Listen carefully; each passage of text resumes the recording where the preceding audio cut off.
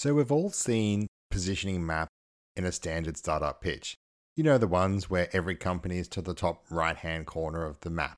So a positioning map is a diagram drawn to illustrate the customer's perception of the business, offering based on price or quality or some other benefit, and how the perception compares against the competitors. In today's episode, I'm going to dive into my ideas around positioning maps and how you can use them with your startup. Welcome to Fractal Startup Marketing, the podcast for founders who are frustrated that potential customers do not understand or they undervalue their innovative business solutions.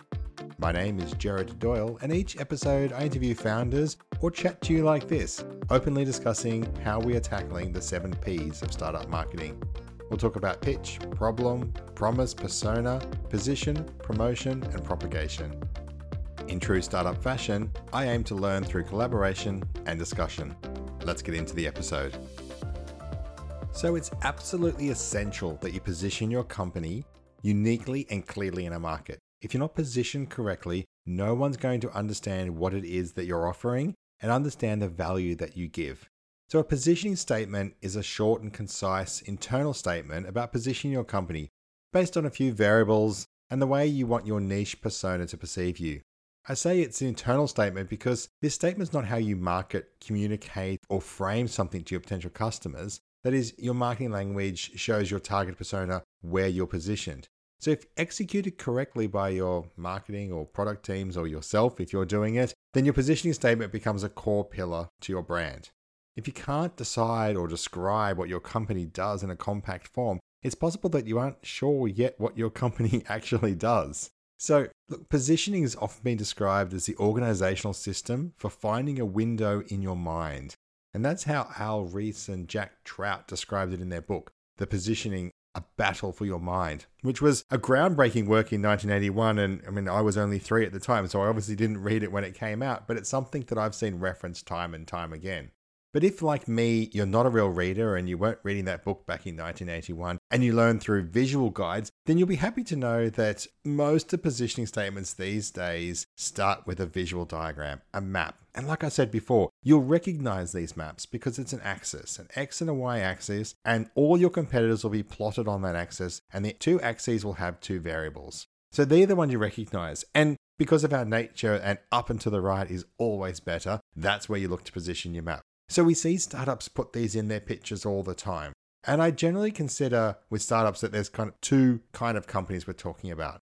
We've got disruptors and we've got innovators. And the type of startup that you are will change the way that you create your positioning map. So disrupting startups are in the business that I see around the efficiency in existing market. They attempt to change the way the market functions. Whereas the innovators, arguably the more crazy founders, if you don't already consider founders crazy in the first place, are trying to create an entirely new industry. So I'll try to give you some examples. And look, examples are never perfect, but hopefully it works for you.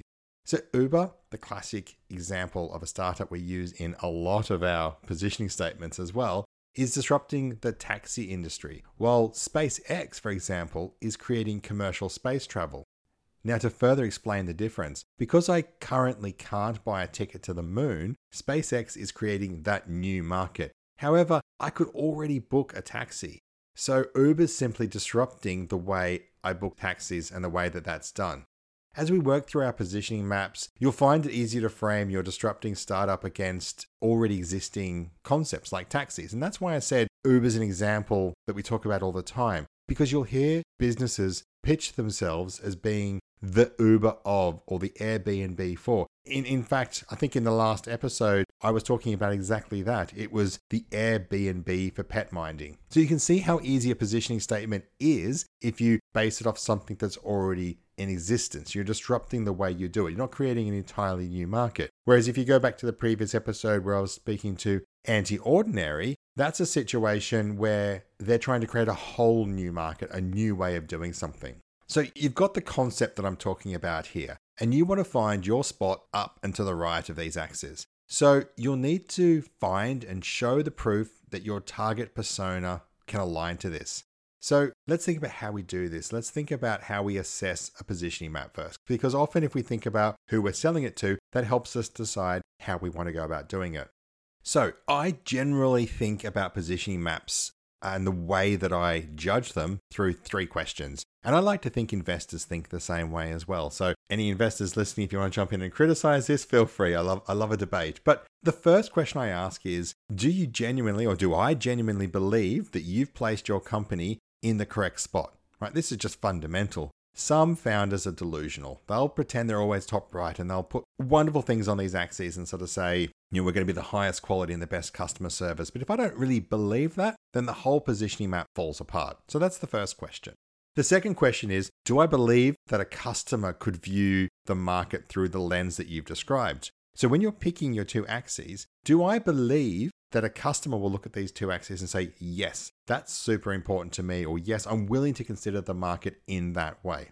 And the third question is the market big enough? Because it's easy to find some clean air. It's easy to find a space where nobody else is competing. But is there a market for, vegan-inspired cars?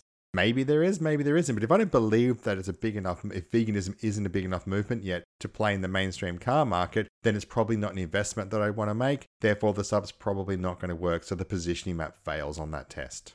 Now, we've been talking about these axes and these magical axes. And the reason why they're so important is because the questions largely are based around what you select. So there's a huge part of your business and your positioning before you get into your tactical marketing to decide, well, what are my 2 axes going to be? Now, my general rule is I don't want an axis being negative. And the reason why I don't want it being negative is because I don't believe competitors will position themselves in that place. So what I mean by that is if you position your product and say, our product is going to be high quality and all the competitors' products are low quality, well, you sort of think, well, what business would actively position themselves as low quality? So you're not the alternative to anything. To have a positioning map, I believe, correctly formatted, you have to believe that other companies are actively trying to position themselves in some way in that place. Now, I've seen plenty of examples that I love that don't do this, but I think this diligence makes your positioning map way more robust, and it makes you really think about how you can carve out a unique place in the market. And the reason why this is a superior way to approach it rather than just sort of having good and bad at opposite ends of an axis is because it's so easy for everybody to be striving towards the good end. And so you're not going to be unique in your position. You're just going to be a level different from everybody else. And so you're going to be constantly competing. If you have a genuinely unique way of looking at a market, you've got a chance of standing out. Right, so in the interest of you trying to discover the best way to approach this, I've got a couple of axes options that you might like to consider. The first and the most obvious is price, but look, price is one of the original 4 Ps of advertising, but it's not one of my 7 Ps of startup marketing. And the reason is that innovation and disruption is not driven by price, it's driven by something more. Price is a poor market differentiator. It's the poor man's marketing. When you compete on price, there's only going to be one winner, the cheapest. And this is because everybody is capable of measuring price. But take a feature like quality. It's harder to measure, but it also means you can have multiple companies in the same position. The worst result for a price competitor is second place. And this happens in ad land and agencies as well. And I experience this. You pitch for a bit of work or you pitch for a client and you get second. Second's no good. It's the same as when you go for a job interview. No one likes to go for a job interview and find out they came second. That's the closest to getting the win, but you still end up with nothing. So price is a winner-take-all market, and you're risking everything in there. So why play in a winner-takes-all market? Let's look at some other axis options and see if we can be a little bit smarter about this. Features. Look, features start with who. Over the years, I've seen that the first thing most startups and most founders try to do is talk about their product before thinking about the customer. This is a flawed strategy because people buy outcomes, they don't buy features. I don't know how much RAM my iPhone has in it anymore. Apple just says, buy this because it takes beautiful photos. So look, you can position on features and a lot of founders start in that place, but I think we can do a bit better. So the obvious flow on from the second axis option, which is features, is to talk about benefits. Benefits is a much smarter way to position. This is where you're starting to talk about your customer. What's the benefit to them? Why would they buy it? So if you go back to my 3 questions that I said before, what would an investor or someone assessing this positioning statement do? they're more likely to look at the benefits and sort of say, would a customer genuinely consider this as being a reason for doing something? Well, yes. And we all know that you sell benefits way over features. So you're going to get about a tick on that grading scale.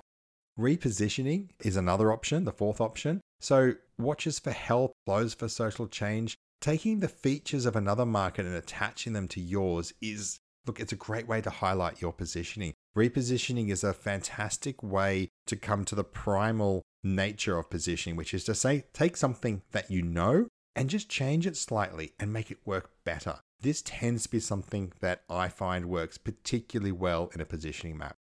Trend, so something that's moving in the right direction, you can play into this and this will tend to work into a growing market. So that third question about is the market going to be big enough? Playing into a trend is good. So, it would have been at one time, you could have been pitching motorbikes for rebels, which would have been Harley, or shoes for punks, or computers for artists, which would be Apple. Well, shoes for punks, I don't know. Doc Martens probably. Look, I buy a brand because I care about something. So I buy brand X because I care about Y. And if Y is an up and trending and moving situation, well, this can be smart. So, before I gave the example about cars that are vegan friendly, well, actually, if this is a trending market and this is growing, then staking a position in that market early is the right way to go. And I use that example because I just read about Porsche producing I think it's their first hybrid car, or the first hybrid performance car anyway. And there is an option for a vegan interior, which of course, if you think about Porsche, you would think leather interior. So a vegan interior is a version of leather. And so there are companies thinking about these kind of positioning. Another area or another access option you might want to think about is customers. Look, customers aren't often ideal for startups. Customer positioning is normally the domain of your FMCG and your big brand. So it's where you're trying to carve out a space in an existing market and say, I am, for example, the shampoo for performance executives. You kind of go, well, I guess if I'm trying to pick a shampoo and I consider myself a high performance executive, then that's what I'm going to be choosing. It's not something customer centric that I see much in startups. It doesn't mean it can't happen. It's typically something I see much more, say, when I was doing my undergrad degree in marketing. That's where I would have done that work a lot more.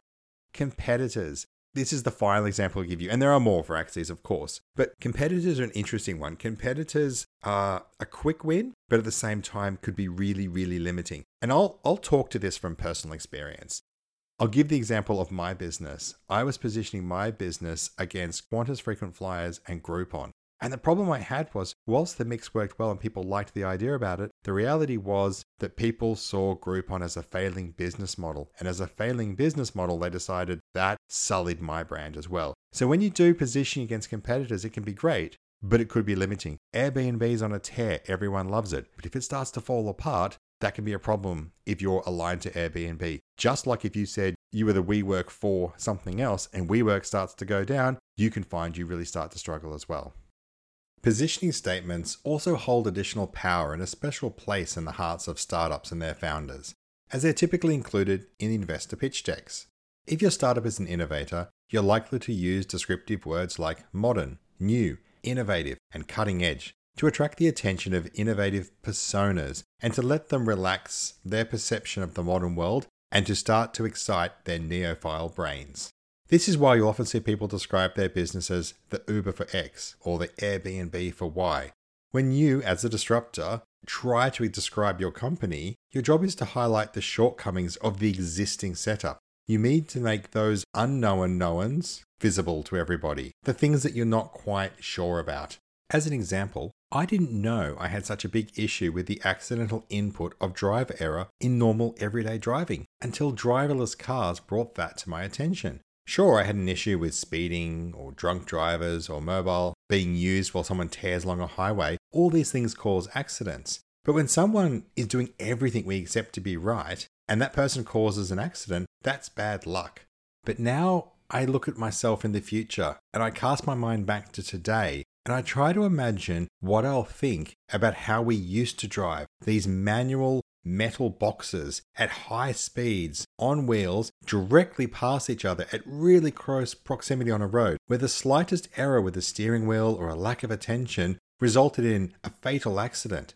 I'm certain that in the future, maybe not us, maybe our kids, but in the not too distant future, we will look back at cars, the way we manually drive cars today and think, what were we doing? Why did we think it was an acceptable risk to drive these metal death boxes at each other at such horrendous speed? And it's because that's the now. That's what we accept. And so it's your job to actually expand somebody's mind to realize, to show them the unknown unknowns, that your new innovative approach can completely change the way that they look at the world.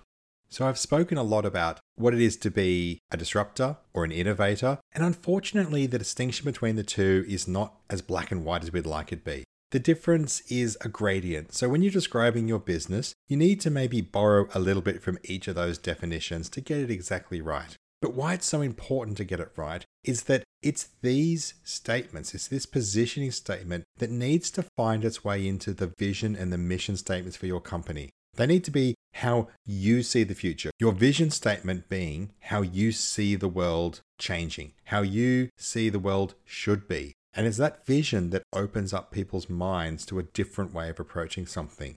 So really your positioning statement, as a marketer, I use it to position you in the market with marketing and advertising. But at its absolute core, this is the statement that you create. Your vision statement and your mission statement are derived from the positioning of your company, the way that you see the world. And so I challenge you to not be lazy with your positioning statement. I challenge you not to be lazy with the map. Don't put nice to haves and really easy wins on that positioning statement on those axes. Make it something that's really difficult, make it distinctive, and give yourself some clean air in which to operate.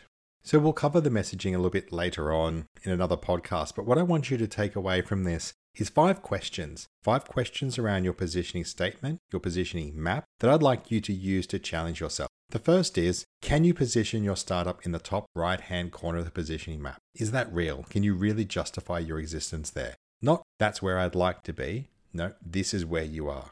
Secondly, does your target persona care enough about the axis to break out of their inertia?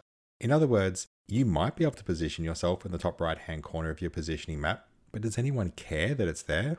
Thirdly, are you able to describe all the axes in both directions as being positive? I mentioned this just before quickly, but what I mean is you can't have an axis where on one end it's desirable and the other end is undesirable, because no business positions themselves as desirable. Yes, you can create a positioning map doing that, but that's the lazy approach. That's the way where it seems obvious that you're in a good spot.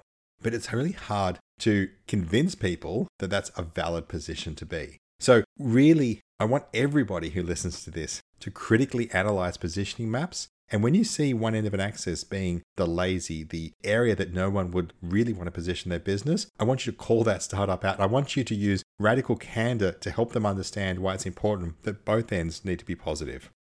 Fourthly, are you positioning in an existing market as a disruptor? So what you've got to think about is, if there's already a market, how are you going to change that? So how do you position yourself against the current solutions? Again, this gets back to this idea of a disruptor or an innovator. If you're a disruptor, you need to look at really who you're competing against. Who are the true competitors? If you're an innovator, you still have competitors. You have to look at what the status quo is, and you need to position that on a map.